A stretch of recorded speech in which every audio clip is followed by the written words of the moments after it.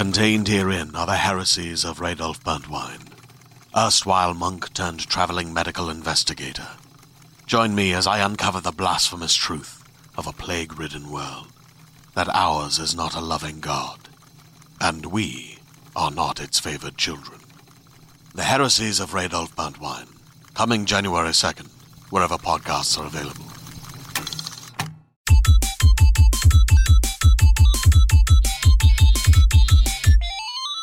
Oh, hello, it's IGN UK podcast number 299.9999999, because we have got episode 300 coming up, but it's a live one next week, and because we've had to dilly-dally with the dates, you get an extra one, you lucky little shit. What we should have done is, this should have been 299.5, and then every week we'll just half it, so 9.75, and just keep on going like that, and then we'll never actually reach 300. Also, can I just say, oh, hello. Is that the most British start to the IGN UK podcast? As if it wasn't clear enough that this is the IGN UK podcast. It was very English, wasn't it? Basically, Rory is a little bit pissed off because I just did an impression of him when we were testing the mics and he hated it. It was very distasteful. It's not, I mean... Very distasteful. It's funny how you say that I sound English in a week where Wales have beaten England in the Rugby World Cup, which is going on at the moment. Is that something that happened? I will know about It's that. the most Welsh I've ever felt whilst living in London, I think. Really? Yeah, because, like, England are hosting the World Cup. Because you were drunk.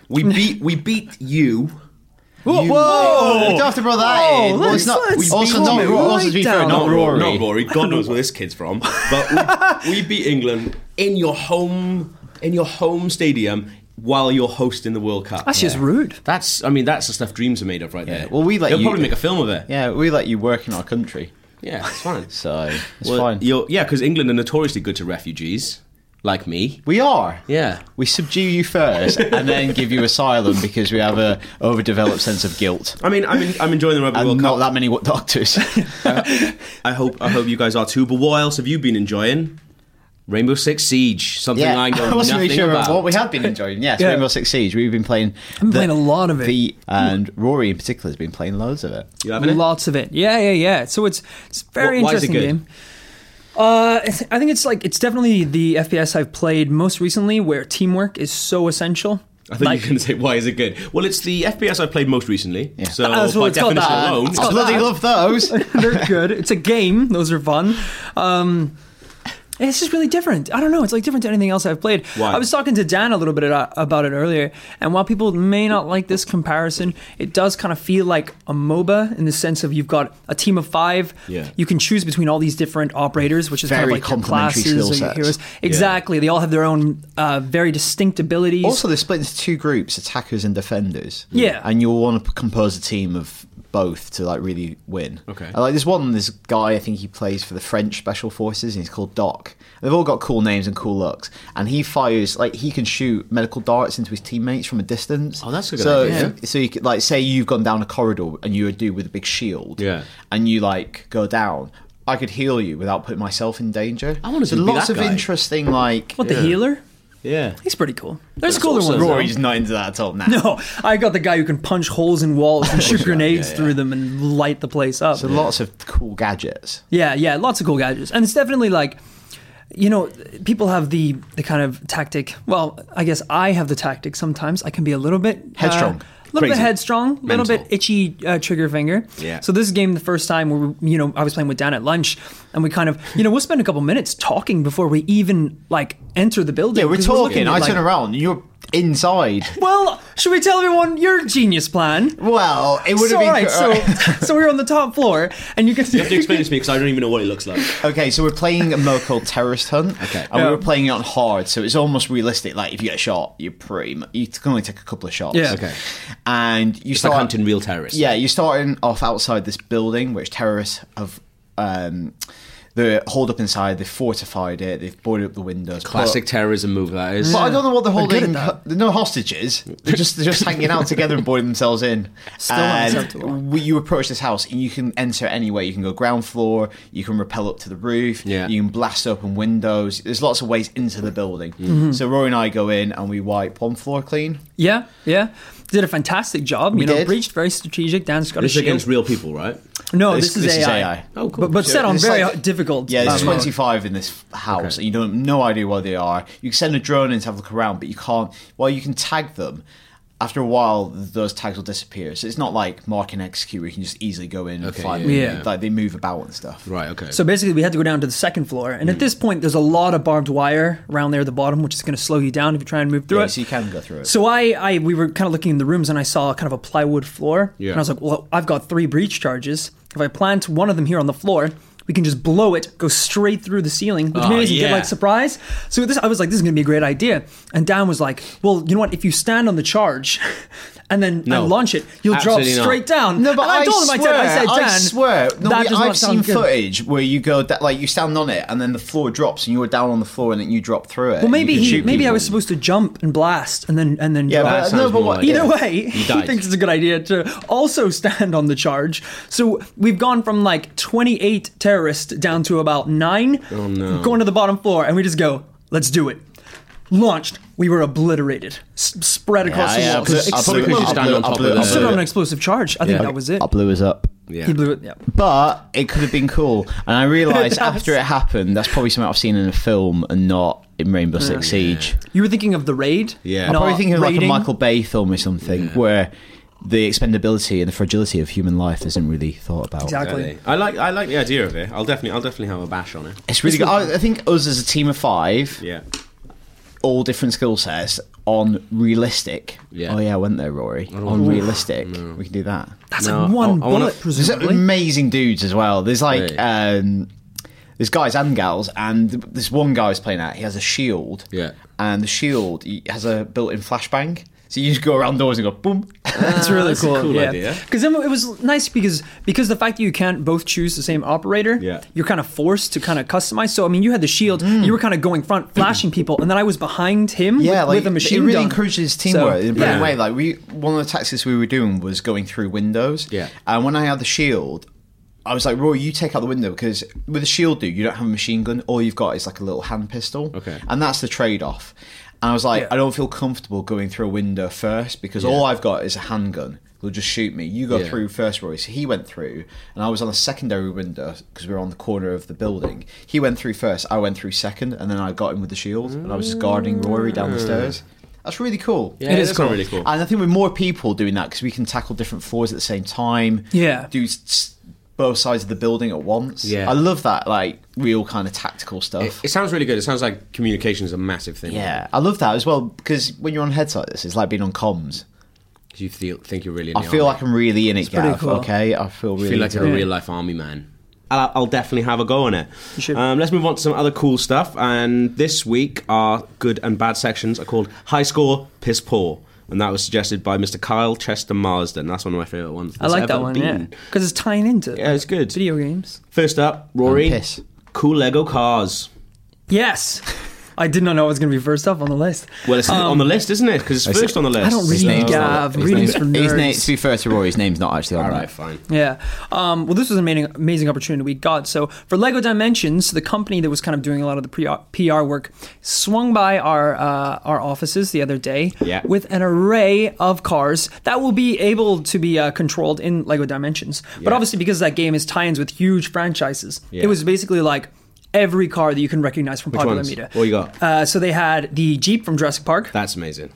And the detail in that was really cool, because usually it's like, if it's just the shell, that's pretty awesome. It's really impressive. On the inside, they had the monitor that was giving you like tours of the park and talking about dinosaurs. There were cups on the dashboard with water.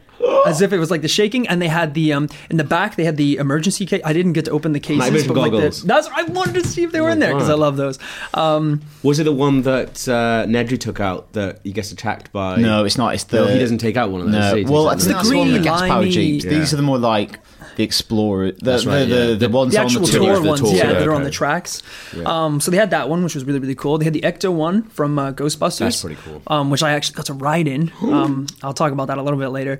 But and then we had the Batmobile. Well, I'll talk about it now, mate. The classic Batmobile. I think it's going to come up later. I'll talk about it now then. I got to ride in the Ecto one. You happy, Gav? So not much more to that story, is there? There is. Oh, there is, my friend, because it was amazing. There's more as well. There's more as well as that as well. Why are you holding back bits of your story? Well, it's a little. Okay, go on. It's enticing. Yeah. So basically, when it was kind of our turns to get into the car, they peeled out and they were like, "We're going to take you like a little drive around London." Yeah. I thought we were just going to be in the Ecto-1 and they were going to leave the other cars. Yeah. But instead, we were kind of leading the parade of the rest of the cars. So you had Ecto-1, the Jurassic Park Jeep, a Batmobile, and a DeLorean. I bet people were losing their shit. Yeah, I saw pictures of it everywhere. Well, because we were, oh my God, it was insane. Yeah. The windows were like kind of tinted, so it wasn't too awkward, like sitting in the cars, like having people like film you as you go by. But it was really surreal at one point, like looking back, and we were like turning a corner, so it was like behind us was a Jurassic car Jeep and then a DeLorean and the Batmobile, and I was like, what is this? Isn't real life. It was so strange. And they also put on... If you don't know about Lego Dimensions, what would you and think? You saw that, what would you think was going on? Some mental real life crossover. Some mental millionaire. Yeah. Or if I was rich enough, that's how I'd get around London. When we peeled out, they put on the Ghostbuster like sirens on top, and it started playing that da-na-na-na-na-na, which was really cool. I love that. I love that. Hit traffic. Yeah. Well, that's it. We hit like our first red light, and we're like, all right, sitting in the Ghostbusters car, and everyone's like filming you, and you're like, we're going to bust some ghosts. Here we go, and then you're still there for like just fly now. Don't fly. That's the thing. He doesn't need roads when he's going. It's Warner Brothers is doing Camden. Yeah, exactly. It's Warner Brothers that are doing these stunts at the moment, and they do like Warner Brothers. I've noticed in the UK when they get an idea for a PR thing, they just do that same thing over and over again. So they did the same thing for Mad Max, Cars, and they did the same. They did a thing for Batman, I think. Where they had like a tumbler somewhere. Like Cars, they love a car, don't they? Everyone loves a car. Yeah, because I guess like the Justice League fan, people will always all pour out of that. People will always like to have their pictures taken with cars. It's something tangible. Apparently, there's something about it. And also, us. it's functional. You can just drive it to wherever you want to, and that's the thing. It's not like driving a truck and then unloading out of all those the cars, which would you most like to? Which would you own? Jurassic Park. DeLorean. Which would you like to drive around London? DeLorean. Because I think for the people who know what a DeLorean is, to actually see it, people will be like, "Oh my god!" Whereas but the Jurassic Park Jeep is car. cool. Yeah, I know that. But the Jurassic Park Jeep, I think that's a bit showy. Do you think? Well, it is bright green. It has the words Jurassic Park. Yeah. I think I would pick the Jeep, but also I think it's the most comfy. I bet the Batmobile's not very good to drive. It was like a one person. You couldn't even get in it. It was just like that's just a Batman real who got custom in it. job. Whereas those are actual cars. Yeah, the Ghostbusters are hearses. No, it's an old ambulance. Yeah, it's essentially there was so much room. Like me and Kilby got in the back, and it was just like. But there wouldn't be room for Kilby's in there. Well, he could barely fit. His biceps were out the windows driving down the street. It was ridiculous. He just picked you up like Johnny Bravo. It's like, I'm going to get out of this car now over the sunroof. That was definitely the most spacious. I would take the DeLorean though. Have you got any more of your story? That you've been holding back? That was it. That's all the details. But see, now you want more. I don't have any more. I don't have any more. I got out of the car and I went back to work. Yeah. Yeah. What a day it was. High score then. My high score. Veep, the TV show. I've been watching. I was ill last week. You're always going on about Veep. Am I? Yeah. I don't know if I am.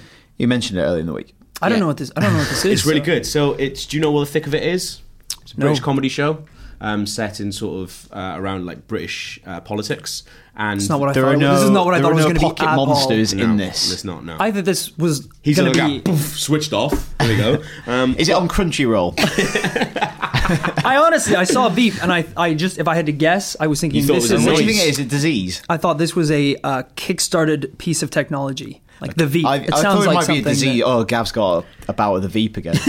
in fairness, that's not the most mental thing you've ever seen. No, that's reasonable. I can kind of accept There's that. A lot of but Veep, basically, so all the people who worked on the British comedy show, The Thick of It, went over to America to make an American version. I just love you explaining Veep to Rory.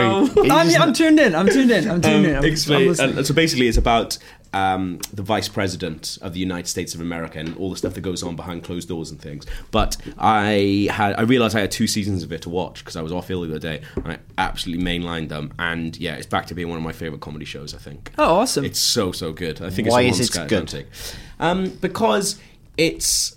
Imagine sort of like really, really, really good, like high-end American comedies. Like it looks really good and it's got an amazing cast. So they've obviously got a lot of money behind it. But take away like, cause I feel like sometimes American comedy shows ride that a little bit, and actually the people writing them aren't that funny sometimes. I feel like American comedies, they have one sort of format and they run with it, and then the format is like, if you look at like Big Bang Theory, like that's one joke. awful The example, joke is though. they're nerds. Like, that's the joke. No, the joke isn't autism fun? Yeah. Autism's hilarious. For people with autism, they're really funny. Yeah. And I think like there are some really really good American comics. I was talking the other day about Silicon Valley, which is a really good version of Big Bang Theory. And the joke there is not that they're nerds; it's about like actual characters and things. Whereas I think we're really good at making like awkward, like self-deprecating comedy, but take all the amazing writers and producers and directors that work in the UK and give them like American people to work with, and it's just really really good. It feels really high end, and it feels really sort of, I don't know, it feels really new, even though obviously it's not. So I guess the thick of it is the closest. Is that the closest we've got to a comedy show that has those kind of that high end feel? So I feel like a lot of British comedies don't do well with higher production values. You don't almost. Well, no, the thick of it isn't a high production value. But I guess it's shot in a certain way, though. It's shot in quite a lo-fi way, Yeah. and Veep kind of goes with that as well. I think you're probably more in the loop. It's really stuff. glossy, yeah. It's got a really good sort of like, I don't know, like look and feel to it. And the story from season 3 and 4, like I kind of dropped off. The reason I had 3 and 4 left is because at the end of season 2, I was kind of like, I don't really know where this is going to go. But 3 and 4 take in a really, Are they really making more of interesting it? way. Yeah.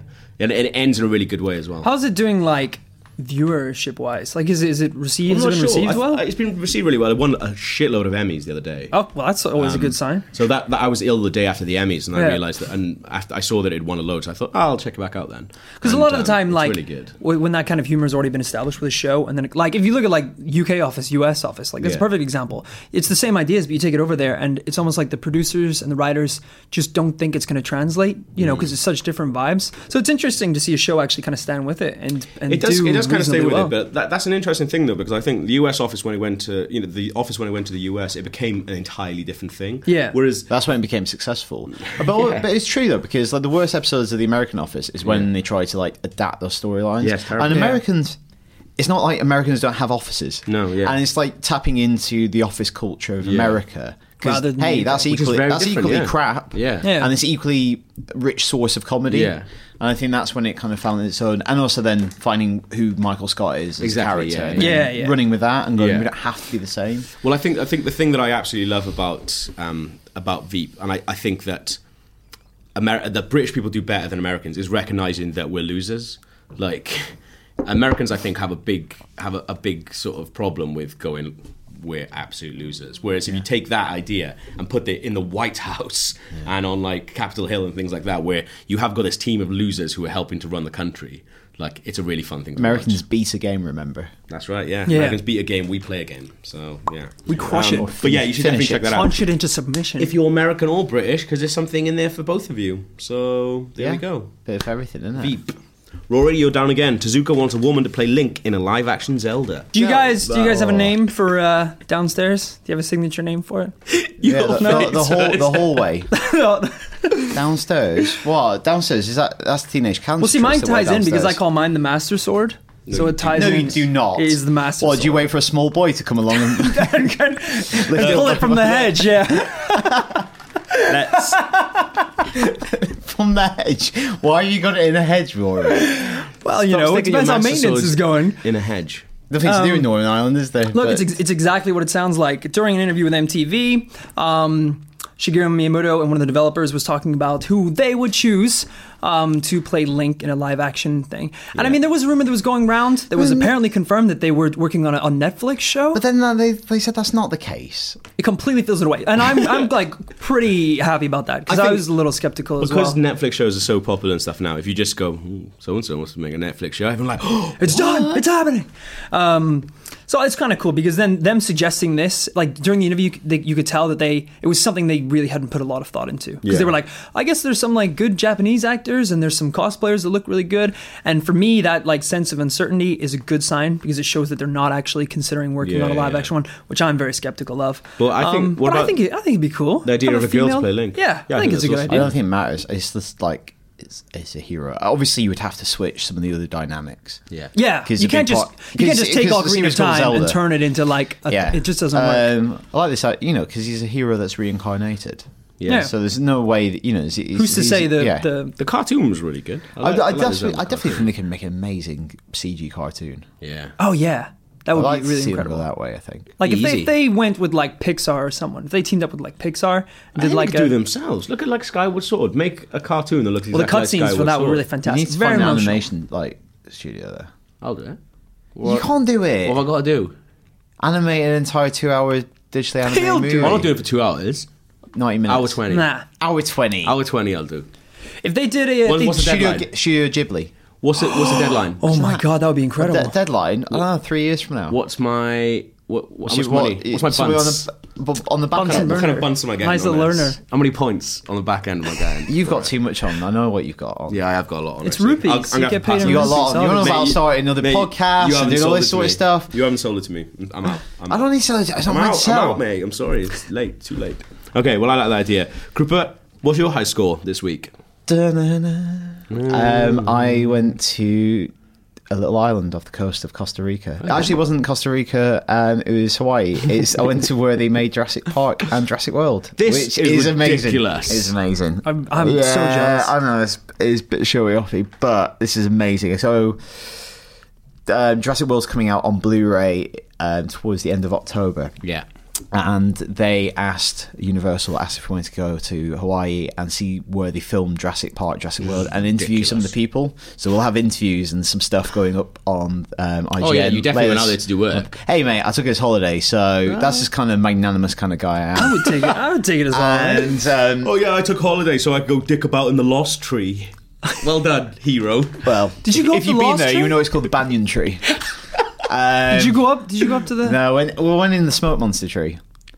So you went to Hawaii? Yeah, so I went to Hawaii, went to Oahu, which is the main island. It's Okay. not the biggest island, but it's the one where most people live. Yeah. And we bizarrely stayed in the hotel where they filmed Forgetting Sarah Marshall, It's a good film. which is weird. And we Why tie that in? we went one day to this place called Kailua Ranch, which is where they filmed scenes from the original Jurassic Park, and it's location Colin Trevorrow wanted to go back to. Okay. Because obviously, to keep feels like it, continuity, yeah. So we went to the field where the Gallimimuses flocked in the that's first awesome. movie, and I went with a good friend of mine who's insanely into Jurassic Park as Yeah. well, and we got a picture with the tree, Actual tree. with the actual tree, and they're like, God. "Oh, this is the actual tree that was used in the movie." And That's like, I was awesome. cowering behind it. It was like, "They're coming, they're flocking this way." I know the tree. Got a picture. I know that one. And then later on in that day, we met the man who owns this ranch. He's like, "Yeah, that's the fourth tree because there's a tree in it. It's going to rot outside." I was Yeah. like, "Yeah, it would, wouldn't it?" I would have thought that. But so that was a little don't bit. tell- it was a don't little bit tell crushing because I actually did think it, and I was there taking the picture. I was like, "Yeah, I definitely recognise that tree." And then later that day, he's like, "No, it's probably the recognise fifth that bit of one." bark. He's like, "Yeah, it's tropical climate. Of course, it's going to rot." He's like, "Yeah, It's it's like, really what good What kind point." of tree was it, though? Oh, it was dead one. No, but what kind? Trying to do the thing. I don't know. You know how much we like trees on this podcast. It's like Yeah, it's like in it primary was school, the you know, when the woody one. hamster dies and then they just replace it, and then they're like, "This hamster's been alive for like 100 years." Well, not 100 years. That'd be Mine's mental. kids. But a lot of hamsters, and it's all the same one. And Back you to know this. All right, whatever. let's get back to It's the same thing. It's basically. So did that. We went to where the gyrosphere stuff was filmed and the I Irex thought that was paddock. where the Gallimimuses, though. It's the same place, isn't it? So theoretically, in the movie, Yeah. it's to be honest, it's still the same kind of valley in Hawaii. So there's this massive valley that this family have owned for 5 generations, Yes. and every generation they offer them ridiculous amount of money, like hotel companies, because they just imagine building a hotel in the middle of that valley Because they want to make the real Jurassic World. Let them. Well, that's the Yeah. point of the tension is Stupid they family. do hire it out for filming. A lot of Lost was filmed there, Yeah. and it's maintaining this like natural wildlife preserve. Does but the also man- making money from movies that want to shoot there. Does the man who wants to buy the property look like the Colonel from KFC? No. Does he have a little stick? not making with a KFC with an there. ember ball on top? Ember? Not amber. Amber. Thank you. Next. Saved. No, Keep they're not going, going to keep build. They're not going. going to build a KFC there. So the gyrosphere platform's still there. The Irex paddock's still there That's because normally film sets would crumble like the tree, but they said we quite like to keep those sets and use them as tourism things after the movies finish shooting. So they kind of made them a little bit tougher and hardier, so they'll stand. So we went in the Irex paddock. That's cool. The scratches on the wall. And you can have lunch in the observation We had, room, right? we had people had lunch in the observation deck looking over. So I got lots of pictures of basically going, you cooked up a new dinosaur in here. Nice. I actually went with Tom, who used to be on this podcast, of Yeah. course. And we've got a video of Tom chasing behind me as I run out the Irex paddock. That's funny. And looking over my shoulder. I was probably the fat guy who got eaten. not Chris Pratt who made it, but you know, that's something for everyone. So that was pretty awesome. What was less awesome was we had a barbecue one night on the beach after visiting that ranch. Hard day, wasn't it? It was a hard day because, you know, I was having my third free beer. I thought to myself, Gav would really enjoy this. But he's not here, so it's fine. I was home ill. So I was having a burger, and I also had a hot dog, and I also had a little pulled pork slider. Now, one of these little bastards gave me food poisoning, and I don't know which one it was. Which one was it? And also, we had some beer, went to bed, and next day was the day that I was doing the interviews with Bryce Dallas Howard, BD Wong, who played Dr. Henry Wu, and the two kids, the two brothers. I was like, okay, cool. I've got an early start. I've got 9 o'clock. Like, I've got to get up, interview Bryce Dallas Howard first thing. Yeah. And I couldn't sleep all night. I kept waking up. And then at one point, I just felt like I wasn't sleeping at all. And then around 2 o'clock, I was like, my stomach really hurts. And it got to the point where my stomach felt so swollen. It felt like a beach ball that was going to burst. Whoa. And I was like, obviously I know my stomach's not going to burst, but I'm like, what is this? What if it does? Yeah, what if it does? I'm in Hawaii. I'm not prepared for this. I would be prepared at home. No. And then I went to the bathroom. I was sick profusely. Felt a little bit better, but I couldn't sleep. I got getting all sweaty. Anyway, the next day I was waiting for Bryce Dallas Howard, and I was just like, I was in this little wedding chapel outside that they use for little nice Hawaiian weddings. Yeah. And they keep telling me it's delayed. It starts absolutely pissing it down. I'm holding on for dear life to this little wedding chair in front of me. Were you just being sick, or were you being No, I'm just sick like out holding your on. ass as well? I'm just sick out of my mouth, but I Not your wasn't ass. sick. No. Nothing coming out your bum? No. Just nothing out of the bum. At any point? Maybe that's why your stomach was... Well, no, at some point, I'm not. If you don't poop for days, Dan, you're going to feel pretty bad. That's going to explain the so beach ball. You were pooping out your mouth? No, it wasn't that bad. Okay, yeah. I was vomiting, but the next day I didn't vomit, but I felt awful. I felt like I was always on the cusp of vomiting. So I was in this... It was the most pathetic image. It was like chucking it down with like torrential tropical rain. Yeah. I was in this wedding chapel thing on my own, waiting to be called for Bryce Dallas Howard, holding onto a chair for dear life. The only thing I ate was a small piece of banana cake to keep me going, to give me sustenance. Yeah. Bryce Dallas Howard went fine. Then I went down to these cottages where BD Wong and Ty Simpkins and Nick Robinson were being interviewed. I was fine for BD Wong, held my shit together. Because you're excited, because, I mean, this is the Doctor guy... Who. This is the guy who created the Wu Orchid. Yeah, the Woo Orchid, yeah. Well, he's a doctor. You should have He's the told reason him that Jurassic you were Park feeling didn't sick. exist. Geneticist though, mate. Well, he can make you like half dinosaur, and they don't throw up, presumably, and then sorted. What about that? What about the Triceratops in the first one? It would just be ink. You just go like that and shoot ink everywhere That's instead of Dilophosaurus. You've embarrassed yourself. I don't know my It's not dinosaurs. ink, Carry on. It's a highly viscous neurotoxin. Oh, you don't know your dinosaurs. And yeah? then we went into... Basically, cut a long story short, I was nearly sick on the small boy from Jurassic World. And nobody wants to be sick on Ty Simpkins. Nobody wants to sick on a child. Like, as a Also, rule, I didn't know don't what be to sick ask on a him kid. either. Like, what do you like weird interviewing a small kid? we just see like video games, right? Well, yeah, I did that as well. He does not like Shadow of Mordor. But we'll put that video up That's on an IGN exclusive. perhaps. But also, Have when you I got was a video of you? Have you got the B cam? I'm getting rid of them. It's probably me like holding on for dear life. Just like, You got to see them just to see how I bad was you so look. like hot and bothered and like felt like shit. And I think they realised that because you know with these junkets like you get pressed for time. Yeah. I kind of ran out of things to say to them and like I was like I got my good stuff from everyone. I was like, that's all the time I need, lads. And I just kind of left because I thought if I'm going to wait any longer, I'm going to be sick in your face. I'm going to Dilophosaurus you. Also, when I was interviewing them, people in the background, don't film on a beach. Don't film near a beach. Little Dan and a kid walking behind with scuba gear on. It's cock out. No. All right. I thought that's what you were going to say. No. It's really awkward at junkets, I found, when you run out of things to say to them. Because a lot of the time you don't. But then you basically they realise that you don't have anything else to ask me. Yeah, well, it happens It's to a me. weird dynamic interviewing. That can happen a lot, though, right? No. Like, it usually doesn't happen because, like, You're really pressed for time. I did, yeah. You get like 4 prep as minutes. well, yeah. I did TED 2 recently, and which meant I had to do because I got to do Mark Wahlberg, so I had I had 4 minutes with him, 4 minutes with Seth MacFarlane. Well, the bear's not real, Gav, so that's going to be awkward. 4 minutes with Amanda Seyfried, so I had enough stuff for her. Then I had 4 minutes with the woman who played Ted's wife. I've got nothing to ask Ted's wife. I've got nothing. Your problem is you married in real life? Wife. Because I can't remember her name. No, Because Ted is the only thing she's been in, really. So I was just like, I asked her questions. She didn't really want. I had a couple. Do you know questions. any good restaurants around here?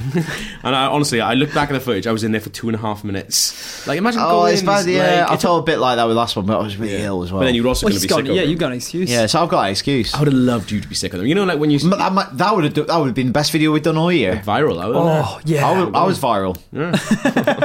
Ty Simpkins would have been viral. Who's the most famous person you've almost been sick on? That's what I was just thinking of. I haven't really met a lot of famous people, so I was almost sick on Cliff Blazinski, the guy who made Gears of War now. Yeah. Why is that? You hate Gears of War? No, I love Gears of War. But I was out at E3, just like really hungover. It's my first ever E3. I was really hungover. I was really jet lagged. Didn't really know what jet lag was.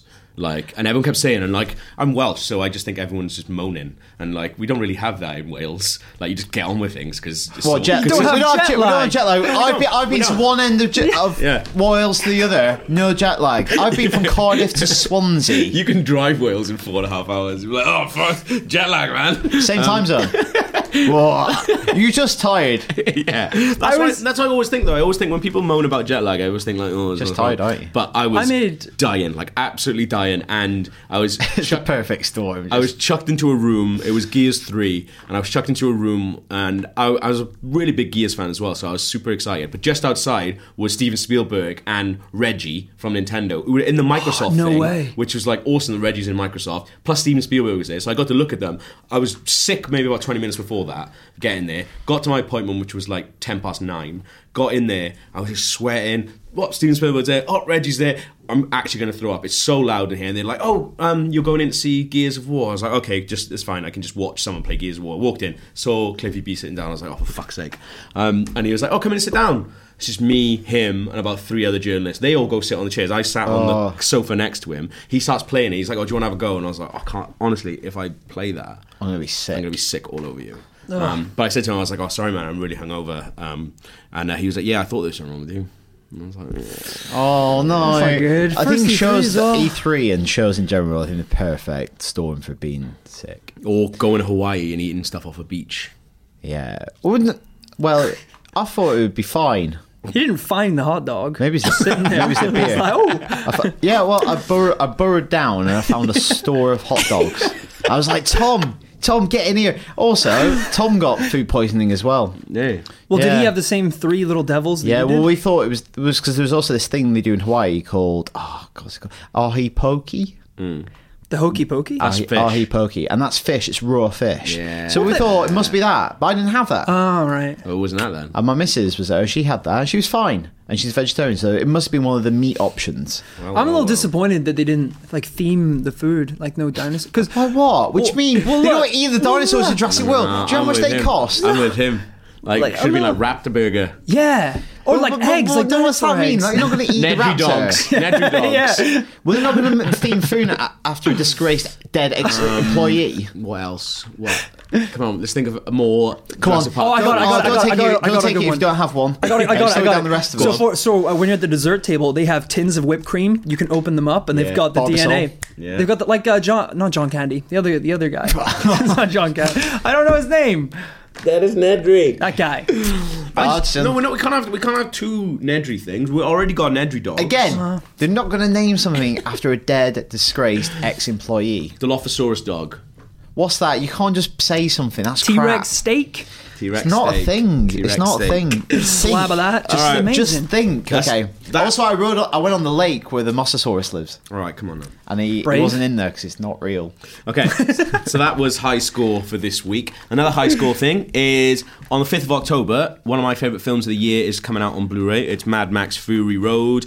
And to celebrate this, who do we get in the office? Only the bloody director, George Miller. Wasn't it? And he's amazing. A very, very nice man. So what a nice guy, yeah. So we got him in. So why don't you have a watch or listen to a bit of that right now? Hello there, we're here with Mr. George Miller, director of Mad Max Fury Road. How are you doing today, George? Very good. Very good. Mad Max Fury Road, for me, came from kind of like nowhere, because you guys were off filming it for quite a long time, is that right? Yeah, we were 8 months in Namibia. Okay. We were it was meant to be shot in outback Australia, but we were rained out. It rained for the first time in 15 years, and what was the wasteland became a flower garden, literally. And so we waited 18 months, and it didn't dry up. Right. And so we headed off to West Africa. You didn't take that as a sign. It wasn't going to be like a Don Quixote style like shooting. You were like, this movie's cursed. This movie we couldn't kill with a stick. I mean, it started off 2001. We were going to shoot it, or 2000, and we're going to shoot it with Mel Gibson in Australia, and then 9/11 happened, and the American dollar collapsed against our budget. We lost 25% of our budget. It went on and on and on, and then I went off and made Happy Feets and kept on getting up and going away. And anyway, eventually shot it. But we were there for a long time. I mean, everything in this movie is real people, real cars crashing in a real desert, and so it was kind of a military exercise, really. Yeah, and you say obviously like Mel Gibson, synonymous with Mad Max. At what point did you have to make the change and go, okay, Mel's not going to be involved anymore. We're going to need to find a new Max? About half a decade into it all. Mel hit all his turbulence in his life, and that no longer became viable. But he was just on the border of the right age. It's not an Unforgiven about the movie Unforgiven. It's not like an aging warrior. He's still the same Mad Max he was meant to be. And Tom Hardy was 6 weeks old when we first started shooting the first Mad Max. Almost to the day. Oh my God, that's amazing. You talked about this being an old school movie, like everything is real, the cars are real, the people are real, the effects are real. And I guess opposite to that is a trend towards more green screen, more CGI.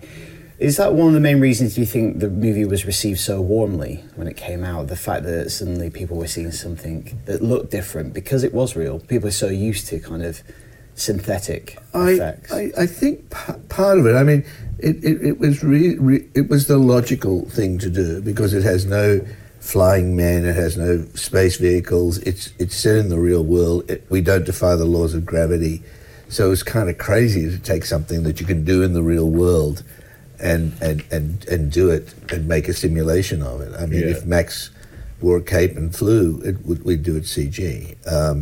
And I mean, I like CG.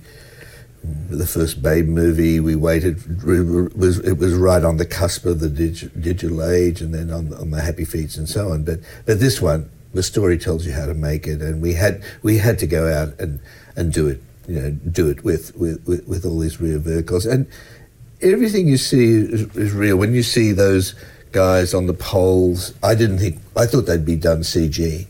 But one day I looked up and we kept working on it, and the stunt crew were there, and they were coming across the desert, real guys there, and we sent Tom Hardy up on top of one of those things. And, I mean, it worked as practical effects, and that's always very exciting. And I think people feel that. I think you can, the eye is we sense when something's not real. Of course, we accept when something's not real if it can't be otherwise, but if we see something slightly fake, I think we read it, and it just takes us that slight bit out of the movie. The other thing, the other fantastic thing was our cameras were so small and cheap that we could put them in harm's way. Right. And we had a lot of cameras. So if you smashed a camera back in the old days, it could cost $250,000. Nowadays, you can go to the local airport, even in Africa, and buy one for $1,500. Just smash them up for fun. Yeah, where we could put them, and no one would worry. Was the studio quite receptive to you taking this approach? Because there are movies that make things green screen that don't need to be green screen, and suddenly, how receptive were they to doing it in this method? Well, because we'd done these movies before, I think the studio accepted the way we were to approach it. I mean, it was a very well prepared movie. My biggest concern, I mean, I always had that feeling in the pit of my stomach every day we went out there that, what do we have to do today not to kill somebody? I mean, that was a real concern. And we had to prepare it meticulously and be obsessed with safety. And over 130 days of shooting, big stunts every day out there. Hot weather, people getting tired. It gets to you. Yeah. And we had no serious injuries at all. That was my first thought coming out of the movie. Is like, how did no one die? So stressful. What was the most dangerous thing to do, actually? The thing that worried me the most was the truck roll at the end. Initially, I said, "There's no way I'm going to put somebody, the truck, that whole war rig and its tanker flips." Yeah.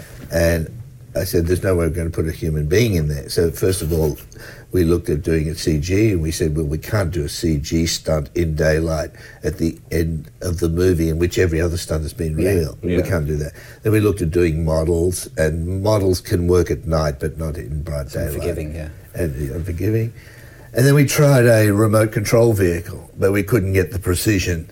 It was okay, but you had, it not only had to flip, but it had to flip right in front of our high-speed cameras, except, it had to hit a sweet spot. So Lee Adams, who did the stunt, they rehearsed it with a rig, and we were rained out the first 2 days in Australia, and we were waiting to do it, and we had one take, and he did it. He did it. It was very, very heavily rigged, and he was safe. But to do it and literally land it exactly where you predicted it would be was very difficult. So that was pretty nerve-wracking. But it's just the sheer weight of it. Just so many vehicles and so many stunt people and all hanging off vehicles and so on. I mean, there's a kind of a demented pleasure in doing it, but there's also a part of it that always has you worried. Seems like people have been really impressed by the amount of sort of practical effects and things you've done in the film. Like every time you talk about Fury Road with someone, they'll say, "Oh yeah, they really did that stuff." Do you think sort of more films will take cues from that and then start maybe going a little bit away from green screen and more towards practical effects? I think there's some. Again, it depends on the story. I know my friend Guillermo del Toro. He just loves practical effects, practical prosthetics, and so on and so on, and where you can use it, and yet if you use CG properly, you can suspend disbelief, and people can believe in it and immerse themselves in the screen, into the screen, and so it's horses for courses, really. Yeah. We actually just saw Guillermo del Toro's new film, Crimson Peak, yesterday. Oh, did you? Yeah, we saw it yesterday, and we came out of that thinking it just looks fantastic because it's got just the sets and things like that. You walk in, you actually feel like, they're actually real and you're actually in a real place. A lot of real stuff. There's a lot of great practical effects. There is CG, but it's used to embellish a lot of real stuff in the movie. Fantastic. Yeah, that's really good. Oh, it's good. It's a real big, high gothic romance. I think people going in expecting a horror movie will be disappointed because it's something different to that. Yeah. It's a really interesting movie. Yeah. Were you surprised by how warm people sort of reacted to Fury Road? Because, it's been a great reaction to it. You're surprised. It was hard to make, and it was a very complex movie to cut together because it's basically one extended action sequence in which you have to learn about the backstory and the characters, and they emerge as you tell the story. And we shot 480 hours worth of footage. It's 3 weeks continuous viewing without sleep. Amazing. And Margaret Sixel, the editor, had to get 2 hours out of it. And she's got this super brain. It's like a massive Rubik's Cube. Yeah. And to get the right... It's visual music, and you have to have the right causal relationship between one note to the next, just as a composer does. It's not just banging notes together. And so you don't know, really, until the movie's there. There's no script you can read and get a flow of the story quite as much as you could do if it was like a play. And so until you actually see close to the final product, when you've got all the sound, because a lot of the story is told by sound, a lot of the mood's created by music, when the visual effects in there. It's almost a silent movie for long stretches. There you go. I really wanted to make it a silent movie with sound. That's how it feels. Yeah. You made 3 Mad Max films in a different era, and obviously the blockbuster has changed a lot since you made those movies. How much did those changes to the blockbuster affect how you made this movie? Because modern blockbusters have more shots than old blockbusters, and so on. Do you feel like you had to adopt a different kind of style to approach this movie? Well, I'm aware how much the cinema has changed in the 30 years since the first one, how much more quickly we read a film. I mean, the second Mad Max, which was regarded as a pretty intense action movie, had 1,200 cuts. This one has 2,900. The first Jurassic Park had 950 shots. Right. And I think only 65 of them were visual effects shots. And I don't know the last one, but it would be close to 3,000. I don't know how many shots there would be. That's interesting, yeah. So we're learning to read movies much more rapidly. As I'm always driven, A, by story and then the technology. I mean, I have an intense curiosity about that. When Andrew Lesnie, the great cameraman who shot Lord of the Rings, who shot the Babe movies, came back from New Zealand after the first Lord of the Rings and showed me the first motion capture of Gollum. It's the first time I'd seen motion capture. I thought, we can make these penguins dance. and so the technology is there. And even way back in the very first Babe movie, we waited almost 10 years for the digital technology to make the animals talk. So I've always been interested in that. But the main driving force is just how compelling the story is. A story comes along and it won't let you go. Yeah. But then I always love trying to test the technology against it and see what you can do. It's interesting you saw Gollum and thought, dancing penguin. Well, I saw these people in suits and it was. I always wanted to tell that story, but I didn't know how to make penguins dance. So, because animators, they try. They're not. No, just difficult to do. Yeah, you can do. You can get people dancing and then rotoscope them. Make That's what Mary Poppins is, isn't it? Mary Poppins did that. They Gene Kelly and little Tom and Jerry, who's the little mouse who was dancing with him, and they basically rotoscope the little mouse dancing with Gene Kelly's dance steps. But that's not as, it doesn't really harness the ability of the dancers to do that stuff. And so the technology is great. And in this movie, there's not much CGI, but it was very supportive of the process. For instance, when you see Max hanging upside down between the two wheels of a big war rig hurtling through the desert, that's Tom Hardy. But he's got two massive cables on him. Yeah. And even though he's inches off the ground, it's high speed, he's not going to fall to his death because someone slips or something like that. I mean, it's heavily rigged. Yeah. And then you can erase it. So we had a lot of real people and our real cast in scenes which in the past you could never do. I think the problem is that like CG is almost like a dirty word, and people think CG, they think green screen, they think like people flying around. Where actually, if you use it properly, like as you said, just erasing cables, that's a CG shot. Yeah. So people sort of misunderstand that. I think. Yeah, and then simple things like, always when I used to watch the old action movies, I'd always look and see how many takes there were by the skid marks on the road as a car did a swerve. Yeah. And you'd read about take 3 or 4. And now you can erase them. So when you're working in the desert, you've got tire tracks of the previous take, and you've got I don't know how we could have done that in the past. I mean, we'd have had to move over to the next bit of desert, but now we could just erase it and just have the one tire track that you kind of need. Things like that you don't even think about normally watching a movie. And the other big thing was changing skies. I mean, you had to shoot. There's no way you could predict what the sky would be doing. And if you're shooting over 130 days and yet the story happens only over 3, there's a big variation. So we're able to sort of make the skies a little bit more uniform than you would normally do. You take one sky and bring into other shots, which you couldn't in the old days. So that was George Miller talking about Mad Max Fury Road, out on DVD on the 5th of October. Now we're going to move on to Piss Poor. What is Piss Poor? But actually, I'm going to bring out something that we talked about yesterday. Okay. You're going off-piste here. Listen. I don't do that. Listen. So, the new... We had a discussion about this yesterday. The new iOS update. It's updated the podcast app. And this might be something that is interesting to these people. I can't believe we've gone from George Miller to you whining. Listen to this, It is a reasonable complaint. I'll give you that. Well, But we'll dig into it. You challenged me yesterday. Well, no, I challenged. Let's do it. Outline it 'cause I don't know first. this, Outline it first. So the new iOS update, right? Yeah. So you got your phone here, right? Just so It's a I nice can phone. remember it.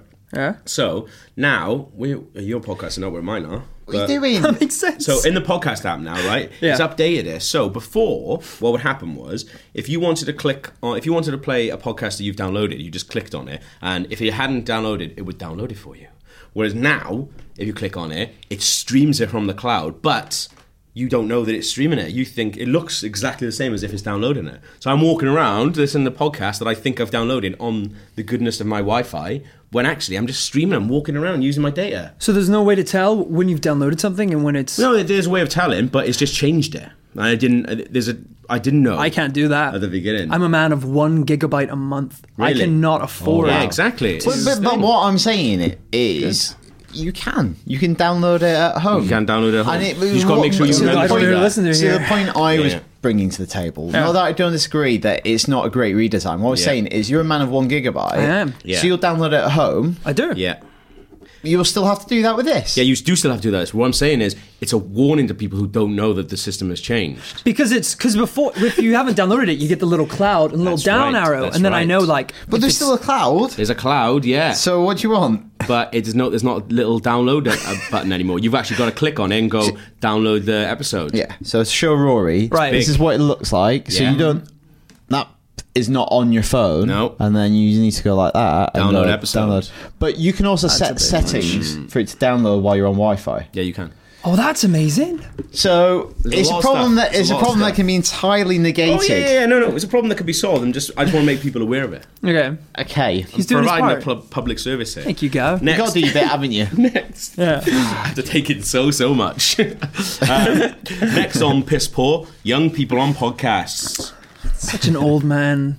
This is not my Complain. gripe. We had droves of emails last week. Because least two. At least 2 emails. And a tweet I got. And a tweet. I had loads of tweets, actually. I had about 4 tweets saying, All right, mate. It's not competition. for God's sake, we need an adult on the podcast next week. You know what, guys? Take What- your complaints what'd to you me say- firsthand. what'd you say about- I will address these if you want to at me on Twitter. You offering we can them have out? a reasonable conversation. So basically, last week was you, Luke, and Bear Park, who have a Richard combined Bear Park. age of 12 years old. Yes. So I think a lot of people were confused by a lot of your references. Not that confusing. I guess, well, like 90s TV shows. That's a pretty popular topic of It conversation. depends on the TV show, though, doesn't it? We talked about loads of them, not even like territory specific, UK, US.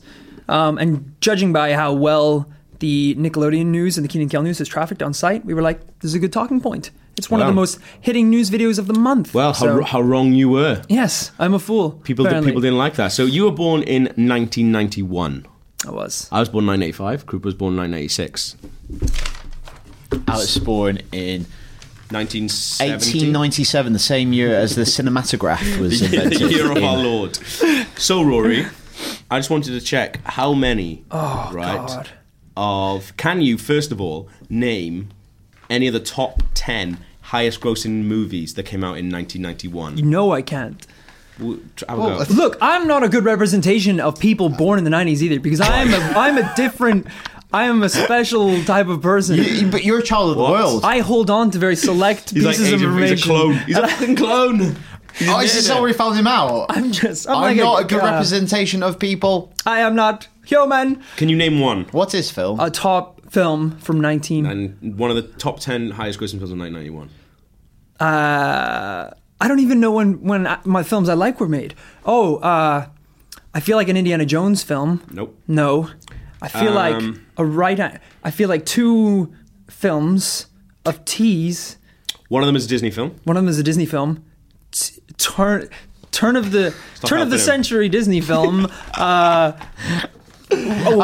was trying to signal to Rory over Gav's shoulder the letter T. For what? What does that help me and with? then 2. And then he's just Story going, 2. is there two T's?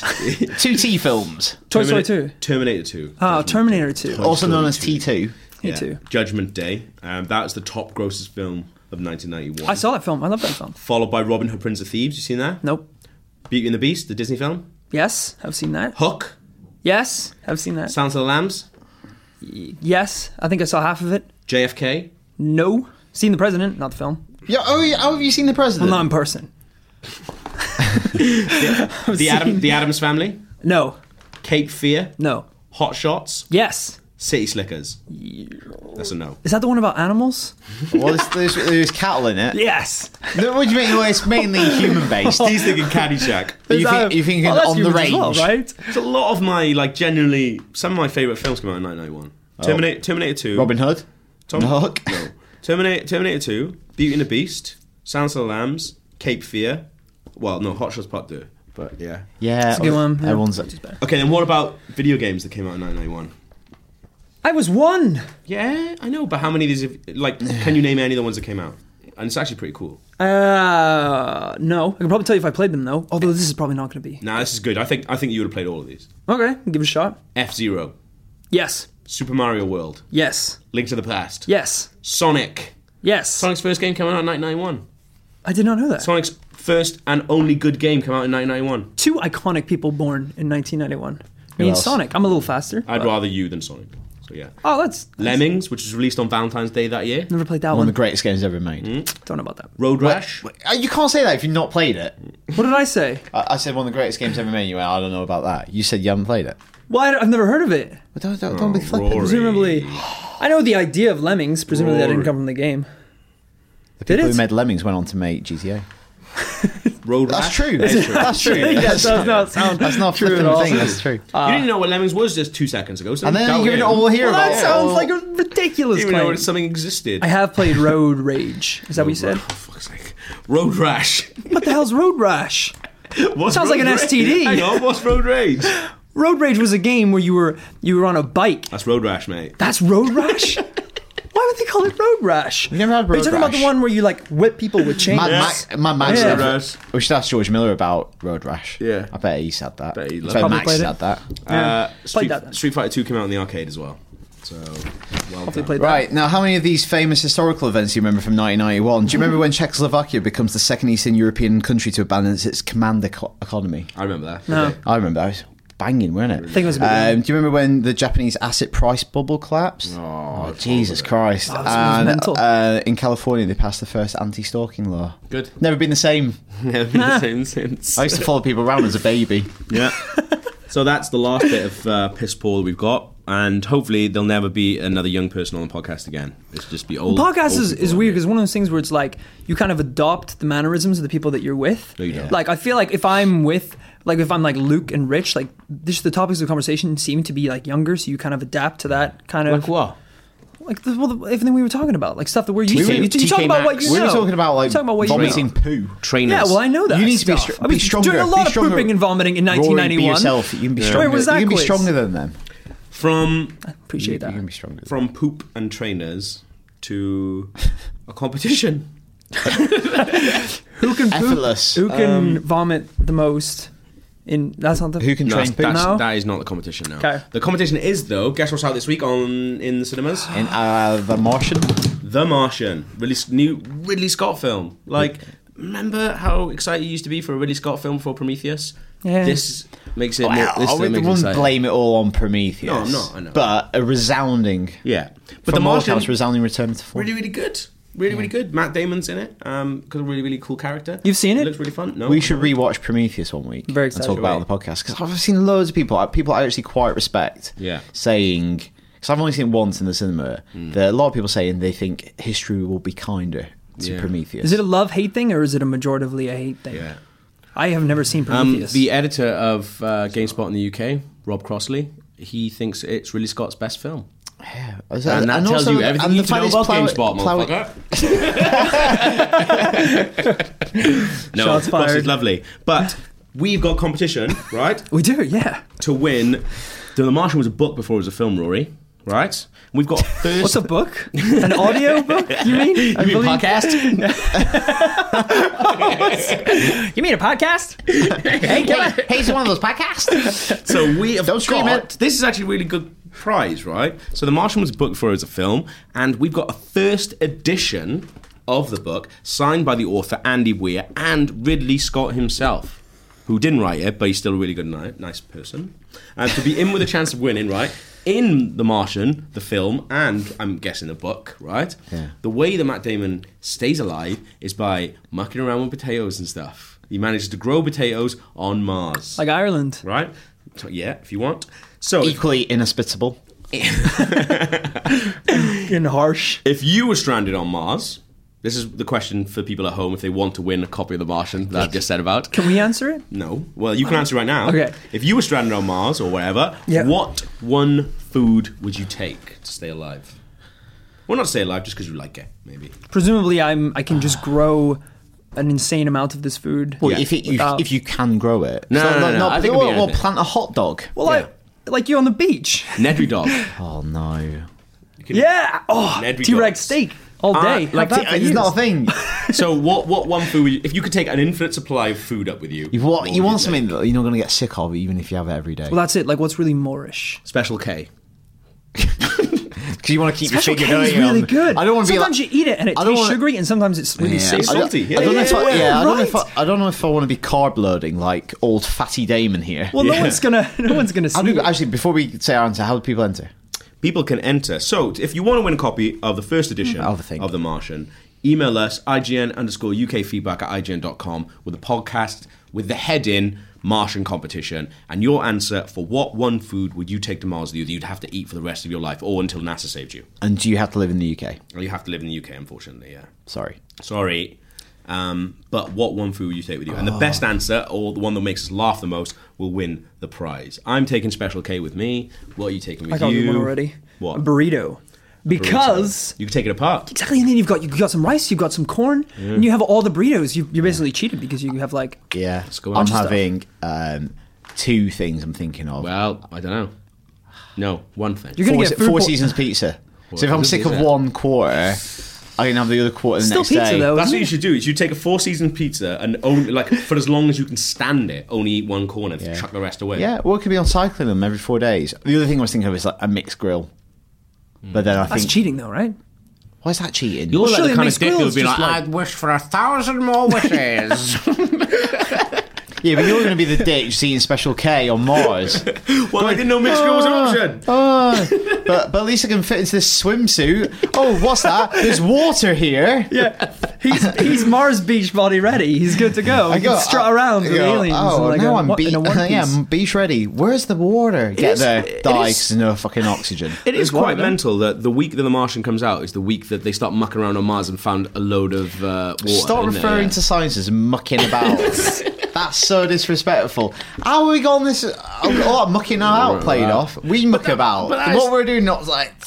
You mean NASA aren't doing this? This is not science. Because I would call this mucking about. This is no science. This is work. So we work, and at the end of it, there's a podcast. NASA work, at the end of it, they go to Mars. Same Yeah. thing. Mucking about. Same All thing. mucking about. We often confuse millimeters and inches. But that is strange, though, isn't it? The water thing. The Mars thing. It's weird. I When found was it the last weird. time we heard about Mars? Not for ages. No, you hear about Mars Rover. every day. Yeah, they hear loads of No, stuff. How all long of that. ago? But What is like, all- it takes X amount of time to get stuff up. and I running. thought it was don't know. weird that they found something and they were like, "We're going to make an announcement in like 7 days." It's like Teasing. that's not. Well, I guess tell it's your information to release when you want because you found it. But that's a bit strange. You don't really. It's not like a press release or What's something. the extent like of the water? Like, It's spit. reasonable. Yeah, is it spit? Presumably. Tears? Sweat? Come on. These Help us are out. all the those are same not the amounts only of- sources of water. What? Just because that's how you derive all your moisture. Go on, All right. spit in my mouth. Well, let's bring this to a close then. Remember, so if you want to, enter our lovely Martian competition, IGN_UK feedback at IGN.com with the subject heading Martian competition, and let us know which one food would you take to Mars with you to eat forever or until NASA save you. And that is IGN UK podcast number 299.99999. Next week we'll be live, not on the Friday because we're recording on the Friday, But Monday. but on the Monday after. What date is that?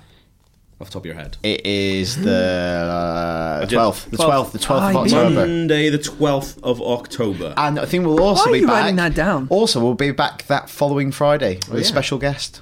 Are we? Yeah. Oh, yeah, I remember now. Thank you very much for listening. If you're coming to the live podcast, we can't wait to see you and hang out with you. Bye. See you later. Bye.